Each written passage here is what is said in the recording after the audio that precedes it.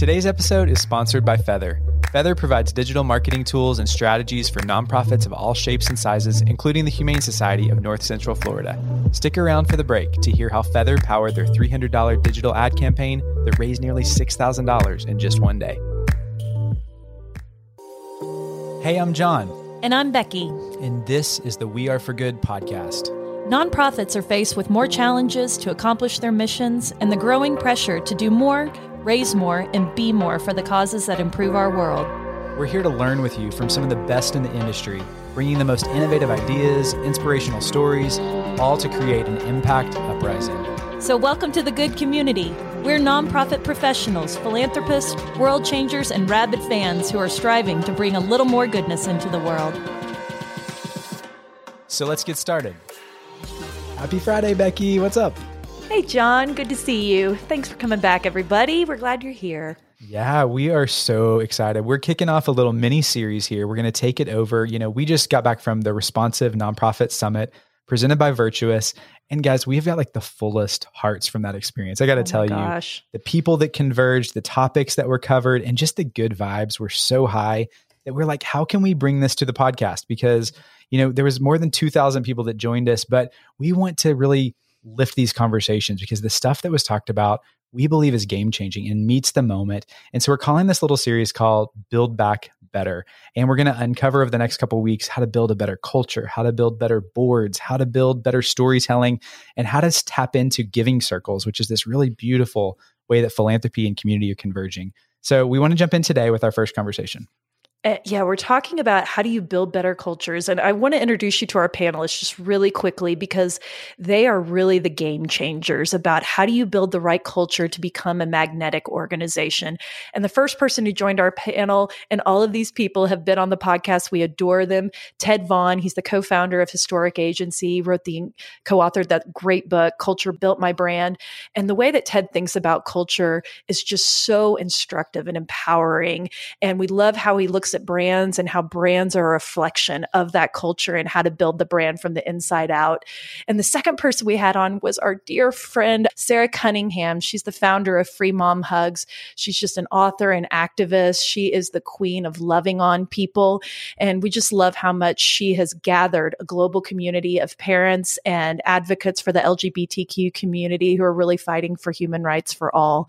And the third person we had, who is coming on the podcast soon, I said everybody, but this one is about to come on the podcast, is an incredible force for good, Luana Kimbrough. She's the managing director of the Stardust Fund, and she is just a brilliant, evolved thought leader on leadership experiences within social service agencies. She is an empowerer, and when she talks, I can assure you, we listen.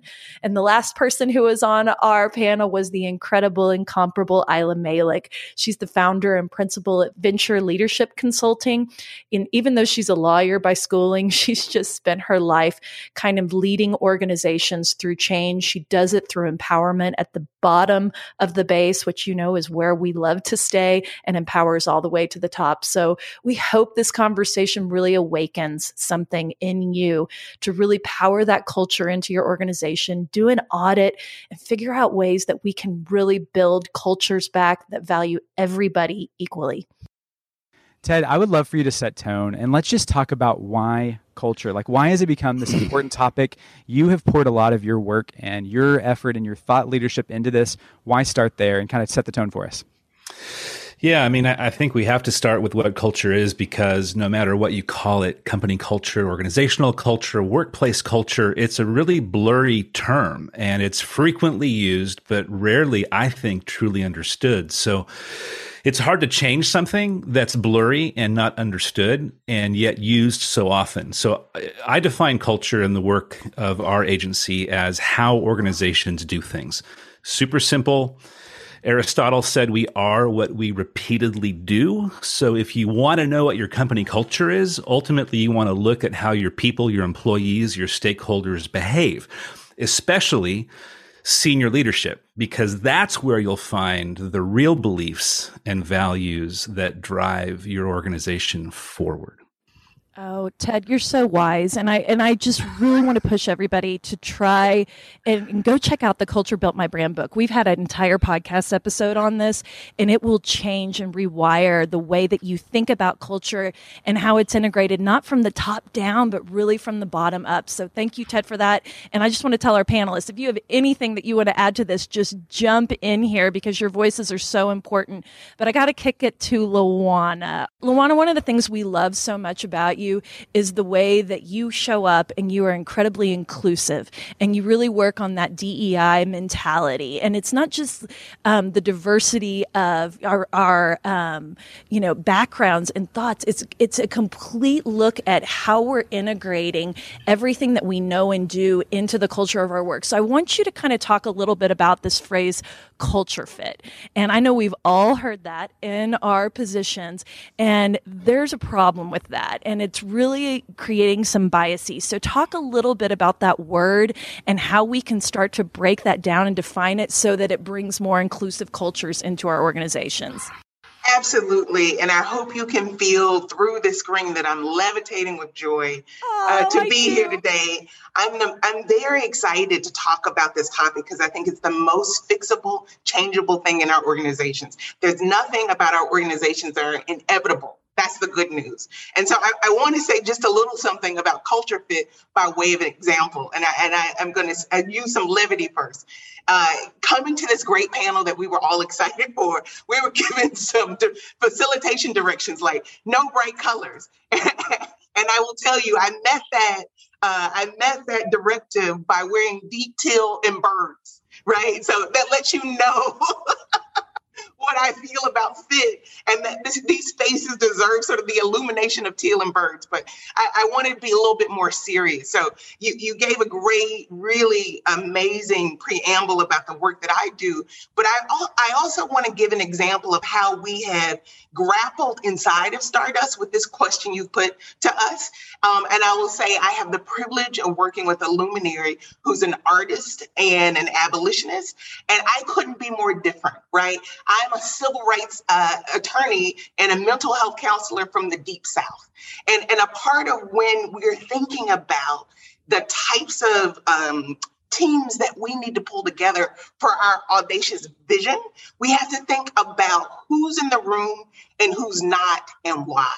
And we cannot be afraid of those answers. A lot of times when we think about, how we build equitable futures, we have to make sure that we are bringing in to our audacious mission people who are reflective of the communities that we serve.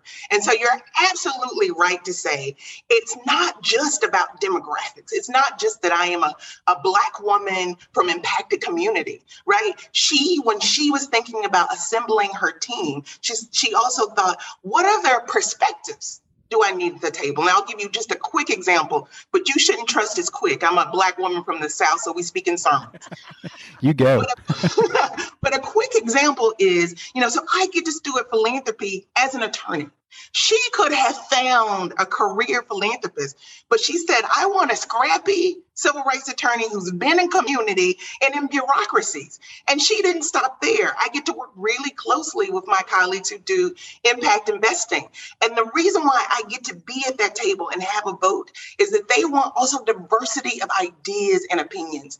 And what I will present to you today, we don't get to build the futures we care about with the same game plans, right? And so we need to be stretching ourselves constantly around our mission and around the coalition we think can get us there. Okay, Luana, we love you. Thank you so much for that tone setting, because I heard you say fear, and I think that's a real thing, that there's fear. I think it takes a special kind of leader to be able to lean into this type of change. And I'm so excited because Isla Malik is here, and I want to kick her a question because she works with leaders on the front line. She's oftentimes a leader on the front lines. And so I want to kick it to you, Isla, to say, how can leaders more intentionally shape this? How can they show up and ask those tough questions and kind of take us to that place? So this is the first time thank you guys for having me here. I will do anything. I always say I'll do anything that John and Becky pull me into. I'm saying yes, but always John and Becky, I'm going to say yes. And Julia, because they're amazing. And you panelists, Ted, Sarah, Luana, I think I feel like we're such kinship, and I haven't even met you guys. I fully just want to double click on Ted's opening comment on normed behavior. A culture is understood and experienced by the behaviors that are normed by that up and down bottom organization or that entity. And I want to double click on Luana of who's not in the room and why, what intentionality of who you've assembled and how, and the diversity of thought that she mentioned. Diversity is great in all aspects because it builds a better mousetrap when you have different folks in the room, different perspectives, different ideologies, different everything, right? And one really great tool that I have learned in practice is called Foresights. If you guys have heard of it, it's FOURSIGHT. And it's basically a little, I love assessments because it's about, one of your questions, John, is around like, what do we do as leaders to intentionally bring an uplift culture? And part of that is our own learning and learning about ourselves and our teams. And it's not navel gazing. It's intentional building and intentional understanding that we are not all going to be perfect. And that's not the goal. It's to understand where are our limitations. How do we work together as a team? And so Foresights is a cool tool that looks at where are the default areas for creation and innovation, ideators, implementers, how does your brain naturally think at project design? And so it's another way to bring inclusivity to the space that I just wanted to double click on from what Luana said. From my perspective, the intent that leaders have, I'm going to say 4 things, and I'll be quick about them so we can kind of move on. If I riff off of Ted and Luana, and I fully believe that cultural fit is basically code now for a likeness and bias around likeness. It hides a lot, right? And so if I believe all that, which is my bias, then what a leader can do is bring intentionality from the mission. What is the vision and the mission and the impact that you seek to have in the world? And understand that that vision and mission is not going to revolve around one person, and it's not going to be fixed in one person's career lifetime. So it's going to require, if you're serious about eliminating racism, or you're serious about addressing equity and injustice, then you absolutely need to create a mechanism in which your mission lives on Zoom room to Zoom room until the task is done. And so your validation as a leader comes not from what you do or how difficult it is for you to walk away or how much you're missed. You got to check your ego and validation structure to be, can other people almost perform the work without me? Can they say, yeah, Isla, thanks for your input, but I actually didn't need it? Are things revving without you? That is where you get your validation, and it's an unseen place as a leader. So you got to find your ways to self-validate and your people to keep you honest and keep you whole and keep you seen. But I would say check yourself as a leader and do the work. I would say number 2 is create transparency and clarity within your organization. So what is your role? My stance when I lead is nobody is ahead of the mission. Not the CEO, not the board, not anybody. Our loyalty is to the mission and to the community impact that we seek to have. And so here's the role I'm going to play, and I need to be evaluated for that role. Accountability, evaluation is important. And what we need to know is what has to be true for that role to be successful. So be very clear and transparent on what the role and expectations are. How do you achieve those things? How are we evaluating those things? So it's not clouded in I like you or I don't like you, or your lead like me or you're extroverted like me. It's not that. It's what are the metrics of success and performance, and how is it that we are transparent about our accountability. Third, I would say make time to build connection with each other. We're humans, and it's been hard in a pandemic year, and there's a lot going on in the world. And so make time to play and have shared experiences. Play hard, work hard. And then the last thing I'll say is look at your rituals as an organization. To me, if normed behavior is how we create culture or how we experience culture, then the rituals when someone comes, when someone leaves, when there's a client death, when there's a community catastrophe? Are there rituals around those things? The ways that I've been to staff meetings where people are passing around totems and, right? Like, what are the rituals of your organization? Because that will help elevate the cultural tenets and the values that you want to have. If your culture is one of, of community building and mentorship, then rituals around appreciation of hey, you're my collegial mentor day, and a anonymous postcard caught you being cool. Those might be cool rituals that help reinforce the values and the culture that you want to see. So I'll stop there. Hey friends, this episode is presented by Virtuous, and they just happen to be one of our favorite companies. Let me tell you why. You know we believe everyone matters, and we've witnessed the greatest philanthropic movements happen when you see and activate donors at every level. And here's the thing, Virtuous created a fundraising platform to help you do just that. It's much more than a nonprofit CRM. Virtuous is committed to helping charities reimagine generosity through responsive fundraising, which is simply putting the donor at the center of fundraising, growing giving through personalized donor journeys, and by helping you respond to the needs of every individual.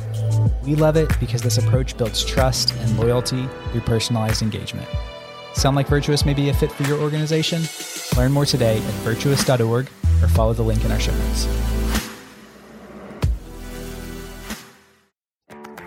Hey friends, are you ready to take your digital engagement to the next level but kind of feel stuck about where to start?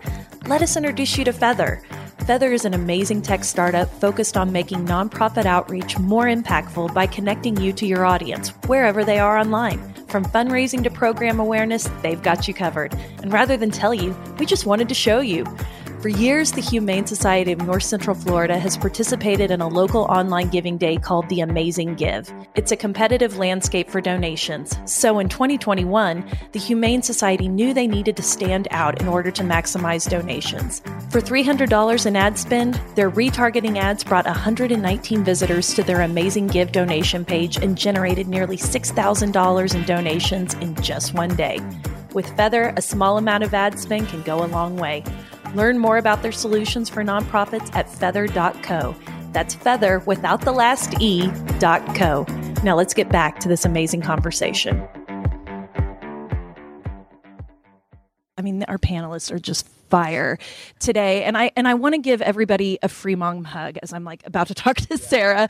If you are someone who's used the phrase cultural fit, if you're someone who is thinking about these things that our panelists are talking about and you're feeling guilt, don't. This is a new era. This is a new moment that we're leaning into right now. And the place to start is now. The fact that you're here tells us that you care about these things, that you want to be building in community and with empathy. And I just have to say, I think it feels better when we do this. And two things I want to lift that I'm starting to hear percolating that I want to make sure nobody misses is this concept of bravery and kind of getting out of our own scarcity mindsets, which we all struggle with in nonprofit. We are looking for brave, not only leaders, but staff to lift these problems. I think creativity, Isla, and innovation is brilliant. And that's something that, again, is going to help us scale and it's going to bring us together. And so I'm going to kick it over to Sarah. Hi, hello, sweet Sarah. We really want to talk about the importance of community and culture because I think a common misconception is that people think that the culture is right here in our physical building. It's our little staff around us. And it's so much bigger than that. And the reason we want to ask you this question is because you have done an incredible, beautiful job with your grassroots organization, Free Mom Hugs, to build global community around the world. And I would love for you to talk about what it means to have community as a part of your culture and how it's actually amplified your mission, amplified your values. And I would love for you and anyone else to jump in here on this topic. Thank you for the invitation. I've already gleaned so much. I mean, when Ted said what he did, I said, we can all go home now, right? I'm going to be watching this and rewatching it for a long time because I'm new to the arena of a national nonprofit, being staff, founder, board member, and trying to balance all of that by staying true to the mission and within our scope. So all of this is a new arena for me, but I think in the way that I've I've been able to balance that is it allows me a space to ask the questions, well, why do we do it this way? How come, can we really have too many care packages? Or, you just look at it's not a competition between nonprofits. It is really a new day where we can look at and learn from each other and serve the world around us together. So I do believe in community. I believe that people learn from other people. And by getting outside of the bubbles, for example, I was in one bubble, but I have to be careful not to put myself in another bubble. I still need to play that balance, stay approachable, learn. It's all about communicating, embracing leadership, understanding your role, and trusting people who share the same vision. We have moms all over the world who have a heart just like mine, and we reflect each other. And nobody wants to recreate the wheel when it comes to pouring into the community. And what California needs might be different than Arkansas. So it's being flexible in that way, but staying true to the mission. And that's serving for Free Mom Hugs. It's serving the community and their families. And with love and education, it's a win-win. I mean, and Sarah, you live this out so beautifully. I know we have felt wrapped in your hugs just in our friendship with you. And so thank you for that. I think you're not giving yourself enough credit because you are living this out loud. But I do feel like this conversation, I just feel this it's a new day. I love that we're able to have this conversation on the main stage. We're stepping into this new unknown. But I want to go in because we realize a lot of us are still facing in our own organization some maybe unhealthy organizational culture. And I kind of want to talk about how do we start to get out of that? What are the tough conversations to have? What is the next step? And I'm going to kick it to you, Ted, and then anyone can jump in here. Where do you start? What are the symptoms that you're seeing? Wow. It's a huge topic. I think one thing I wanted to say to piggyback on the earlier question and comments, why is this topic so important? Why is it just now getting kind of a national attention, getting a forefront? And I think, the more work I've done, I think there are two primary reasons. One, I think the consumers and donors of today have been burned by brands that sold one thing and did another. So that betrayal has elevated values of trust, honesty, and authenticity to new levels of importance. And I think any brand, nonprofit or otherwise, that doesn't see that is gonna lose the game. And I think also in today's fast-moving world, where speed and innovation are crucial competencies for survival, if you don't have a culture that allows people to take risks and fail forward, you're not going to keep up. So, my analysis is those are the primary drivers for this conversation being so important. Ted, Where can do you? Oh, yeah. Can please. I add one though to that? I double click on what you're saying and just say that if you believe that your mission is going to need 1 or 2 generations or 3 or 4 generations of dedicated career professionals, then for me, the other big why is about a culture of succession. Succession isn't about a plan. It's about a way of being and normed behavior so that when the leaders and people change decks, the culture holds and invites that same normed behavior that arguably is for the success of your mission and your impact to continue. And so for me, the other big why is if you don't have strong culture that is tied to your impact and tied to your metrics and your outcomes, then you're at risk for having over dependence on a leader savior or a couple leaders that then really put your mission at risk. So I think I just add that it's imperative to the outcome that in the problem that you're trying to end. And I'd like to jump in to sort of ground it from the esoteric to the actionable. And I just want to, we could be double clicking all day because I co-sign everything that's been said before. But I also want to, as we are hopeful about how we can change culture, I want to also flag some things we should pay attention to and have caution around. Oftentimes when we think about equity and inclusion, we make that sometimes the burden of the most marginalized. And we want to take care not to do that anymore, right? Not just because it is undue emotional labor and oftentimes uncompensated labor. It is also counter the notion that we all should be carrying the water, right? And so when we have the lone Lawana have to think through racial equity, we're sending a message both internally and externally that it's only her issue to solve and that the rest of us are not invested in it. right? And so we want to take caution because a lot of times what sprouts up are really thoughtful things like councils and positions dedicated. But we want to make sure we don't make something ancillary or optional when it should be integral. And I would argue the best way you do that is by integrating development and culture into systems of supervision and management. In my opinion, supervision and management are the front lines of leadership development, which is where you shape culture intentionally. Starbucks cards, shared leadership book reading, occasional retreats, and scavenger hunts, those are fantastic. But if the systems of supervision and management don't embrace and prioritize leadership development, prioritize culture, prioritize what it means to have vulnerability and appropriate transparency to build trust for the sake of the mission, everything else is fluff, right? So our model when we coach organizations on how to be more intentional about brand and culture fusion often begins and ends with supervision. Because if you can get those systems and structures right, you can move the needle in amazing ways and never do a scavenger hunt or a trust fall or a retreat. Those are helpful. But if you blow it in supervision and management, I think you're missing a huge opportunity. Okay. I know double click is an overused phrase, but we're going to double click, triple click, super click on everything y'all are saying. But I'm going to riff on further. So like for me, when I go, Becky and John mentioned it, my job is to actually, I was a leader in the sector in the juvenile justice space for 14 years. And then now I'm a professional CEO that goes in, does a turnaround artistry, helps on strategic vision and exits, average length of stay is a year and a half. So I've gotten to see a lot of cultures and a lot of executive teams and a lot of supervisors.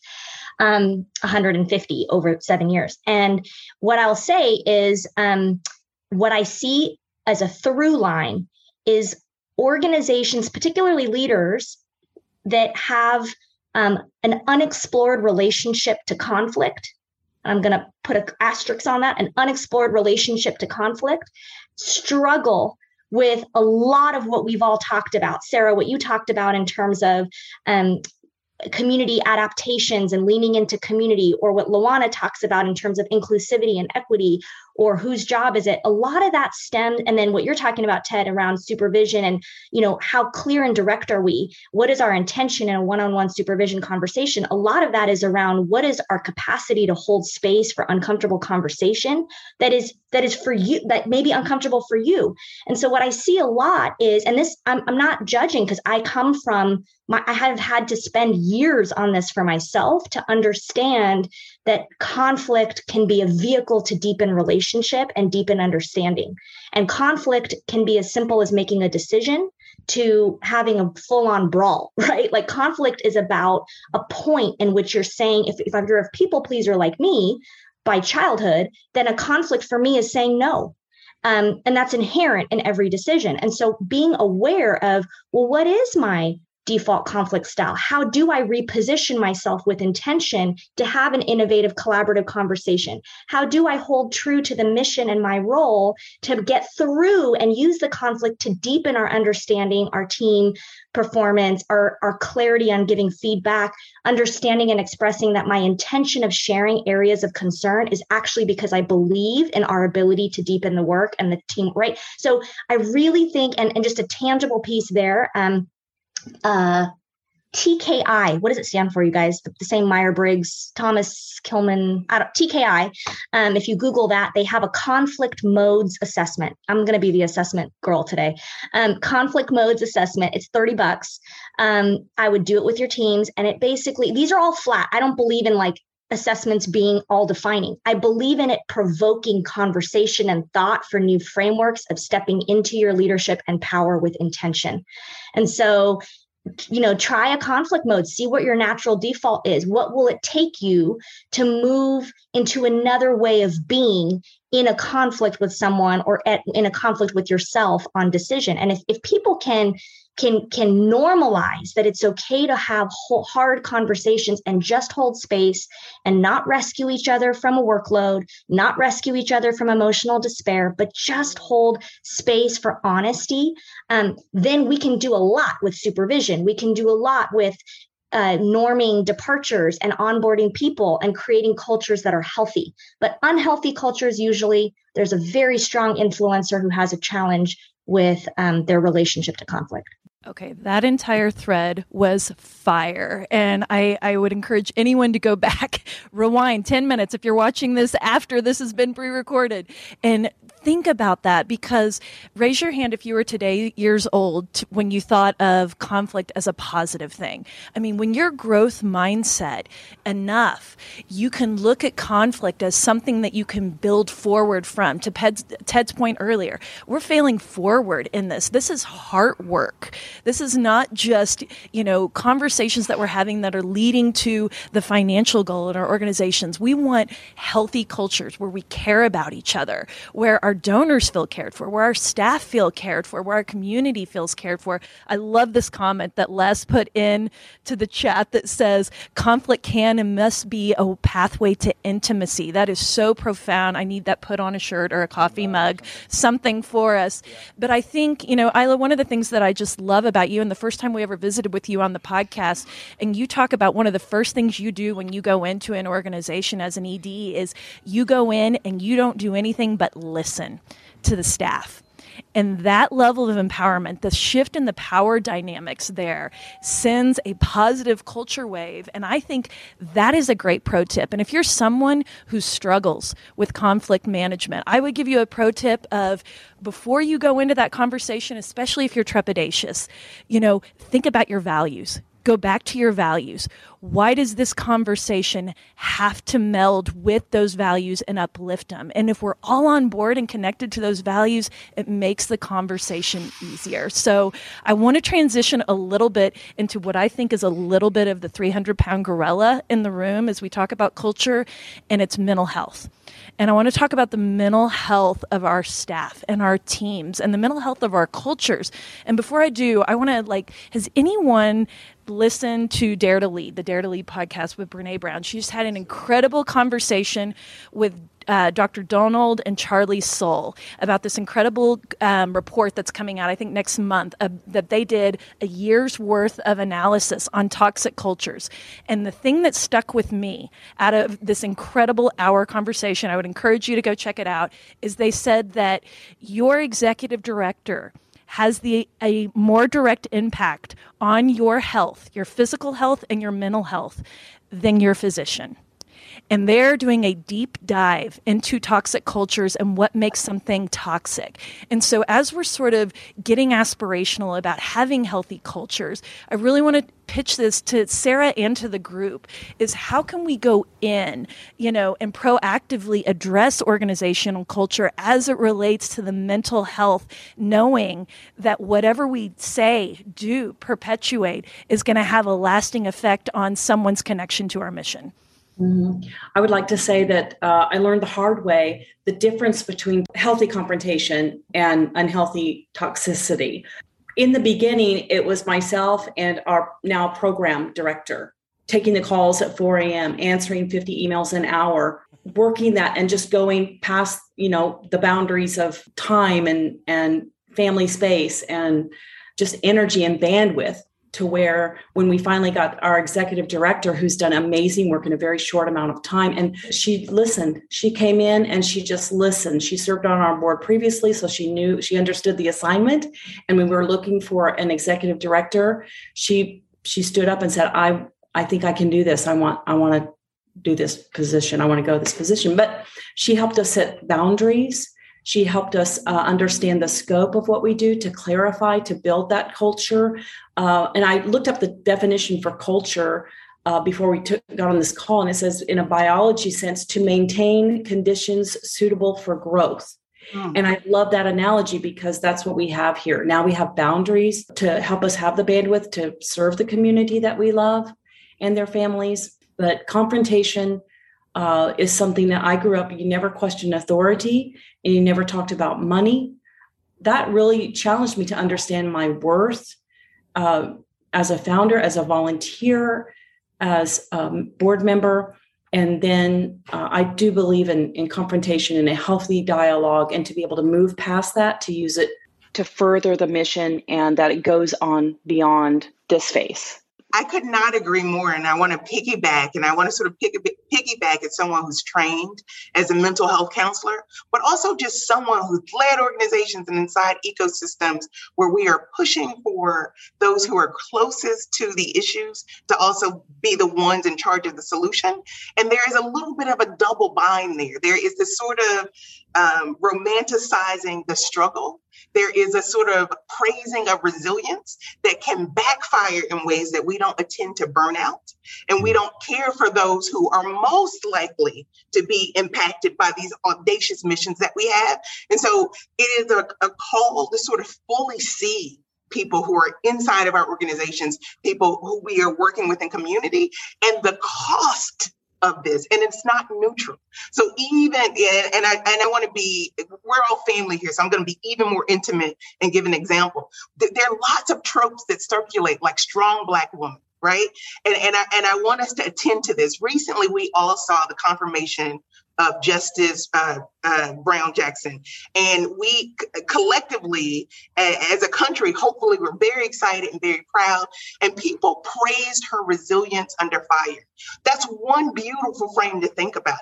But it was also a Rorschach test, if you will, because other people saw that as a type of trauma and impact that many of our employees and many of our friends and loved ones experience almost silently. And so when we think about, holistic well-being, including our mental health, burnout, and the like, we also, want to attend to who gets to fully show up and who bears the burden of particularly toxic organizations. And one of the litmus tests is whoever gets to experience the full range of emotions has the most power.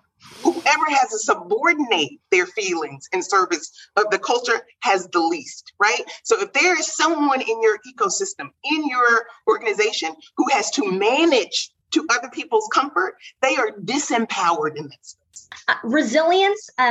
There's this notion of a lot of us who, if conflict is uncomfortable and or struggles or holding space for discomfort is something that is uncomfortable to you, then oftentimes the idea of romanticizing resilience has been a way that we rescue ourselves at a macro level from that conversation, because it's, well, yes, I've struggled, but I am who I am because of those struggles and those resilience. And what we do is we sweep away the conversations on struggle and discomfort that got us to that moment. And so I'm not villainizing the word resilience, but I do want to lift up what Luana is saying, is that oftentimes people who have been in very difficult situations, or all of us who have been in struggle, have written off the seeing and the discomfort and the space that is needed for that healing by saying, well, it's built our resilience.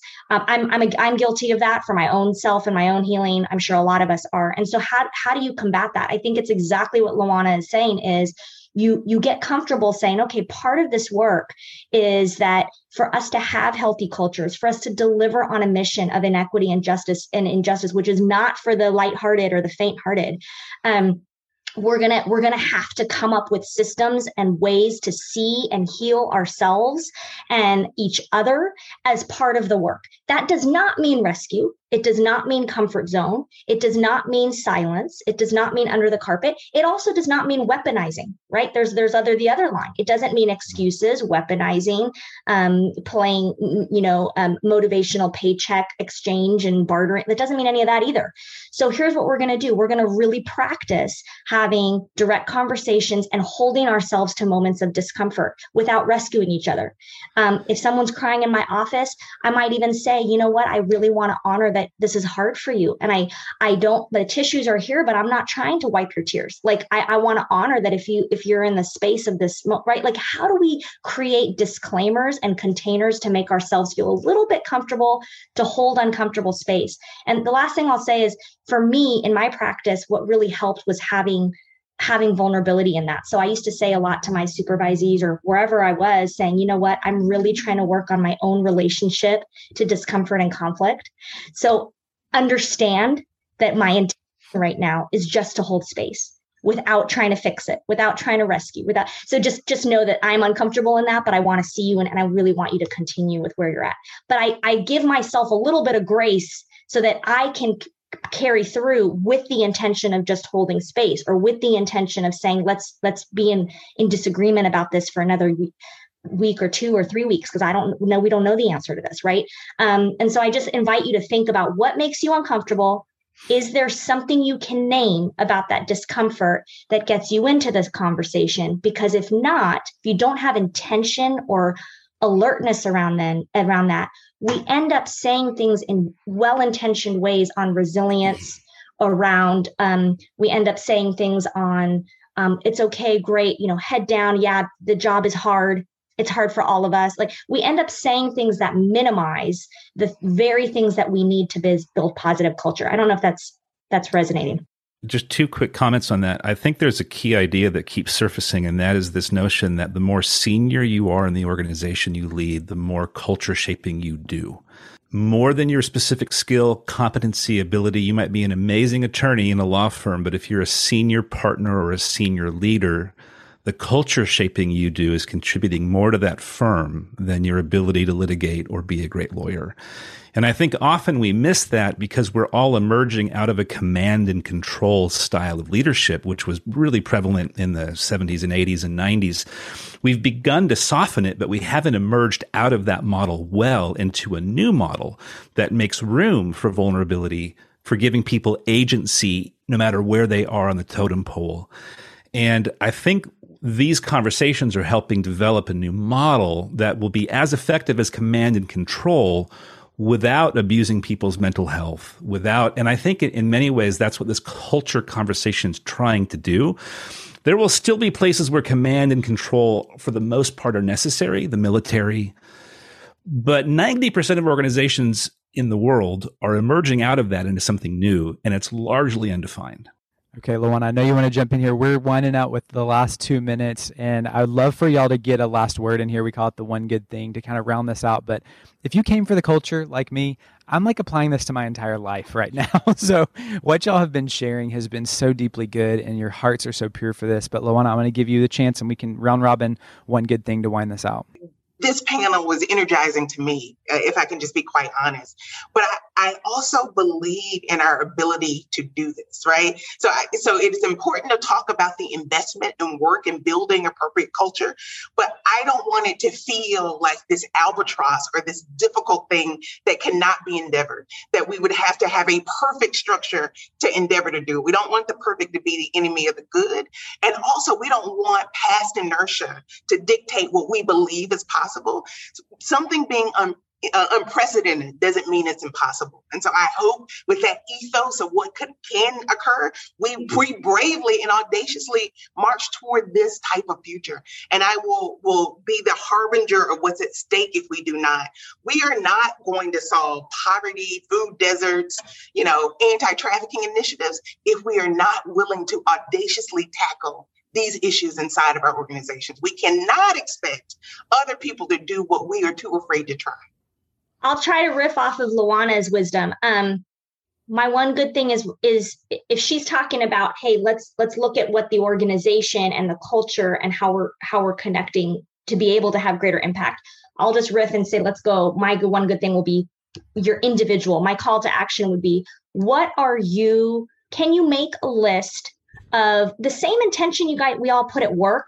What is our own personal list? And what my call to action would be is get very clear with yourself of your own personal vision on this world so that your work is simply in alignment to that. It's not the thing. And once you have some separation from that, it's easier to play with culture here. It's easier to make mistakes. It's easier to be like, I didn't get that one right. My personal vision is still hot. There's a lot of work that needs to happen in the world. This is one strong alignment, but it's not me. We're disconnected from each other so that we can play and develop my personal stuff, and I can play and develop my organizational culture stuff. So be human, do the work, and get to know yourself really well so that you can do all the things around yourself, your culture, and community impact. And I'll pass the baton. It looks like Ted's ready. I'm going to speak to the senior leader because that's where I spend most of my life, who might be asking themselves, yeah, this is all great, but I mean, this is more work, more time, more energy. I can barely keep the lights on. We're lean, we're mean. I'm going to make the argument that if you get culture not right, because you never get it right. Culture is a tension to manage. It's not a problem to solve. By the way, there's too much of that right, wrong, good, bad, healthy, unhealthy. You're always managing your culture. It's something you have to be intentional about. But if you do, you will mitigate sideways energy and drama because you'll have a culture that doesn't triangulate and that actually handles conflict better, which will allow your people to perform at a higher level, take risks, and innovate and stop you from losing your ass in a fast changing pace. So culture is everything about bottom line. This isn't just fluff or nice ways of being more tolerant or of all the other fancy words. This speaks to bottom line profitability, efficiency, effectiveness, donor engagement, fill in the blank. I would leave with what I've learned is when you try to make something happen, it's hard and it's upsetting and it's just really difficult. But when you consider the fruit of your work, not that everything's a party and easygoing, but you do what you're accountable to. And when you can pour into that with your colleagues, with your volunteers, with whoever is with you, with whatever you've got, and it's fruitful, it's lasting, and it's empowering, then keep your focus on those things. And you'll figure it out with the people you're with and what you've got. But that is our burden. That is our joy. And it's the essence of humanity. Do that. Sarah ended with joy. And I want to put a pin in that because as intense as this conversation was, I feel so much hope in it.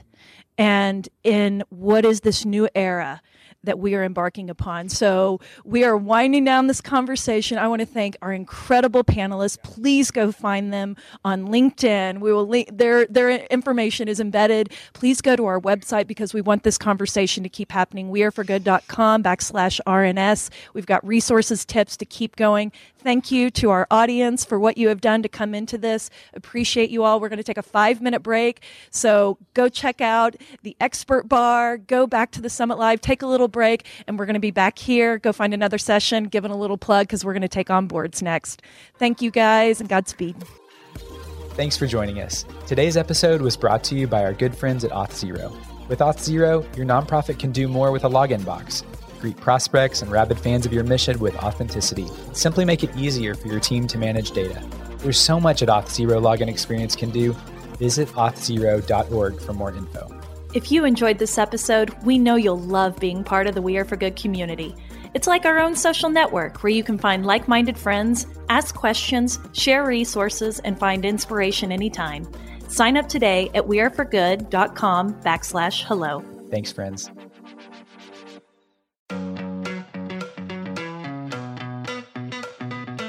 Rabid fans have always powered the We Are for Good podcast, but now Rabid fans can get even more goodness and access by joining Good Friends. It's our listener support community for the We Are for Good podcast. Good Friends comes with perks, exclusive episodes with John and I, including The Good Brief, our new monthly cliff notes of the greatest takeaways and lessons learned from that month, and exclusive AMA episodes where we answer your burning questions and tap our community of experts. Join now or learn more at weareforgood.com/friends. We can't wait to see you inside. That's weareforgood.com/friends.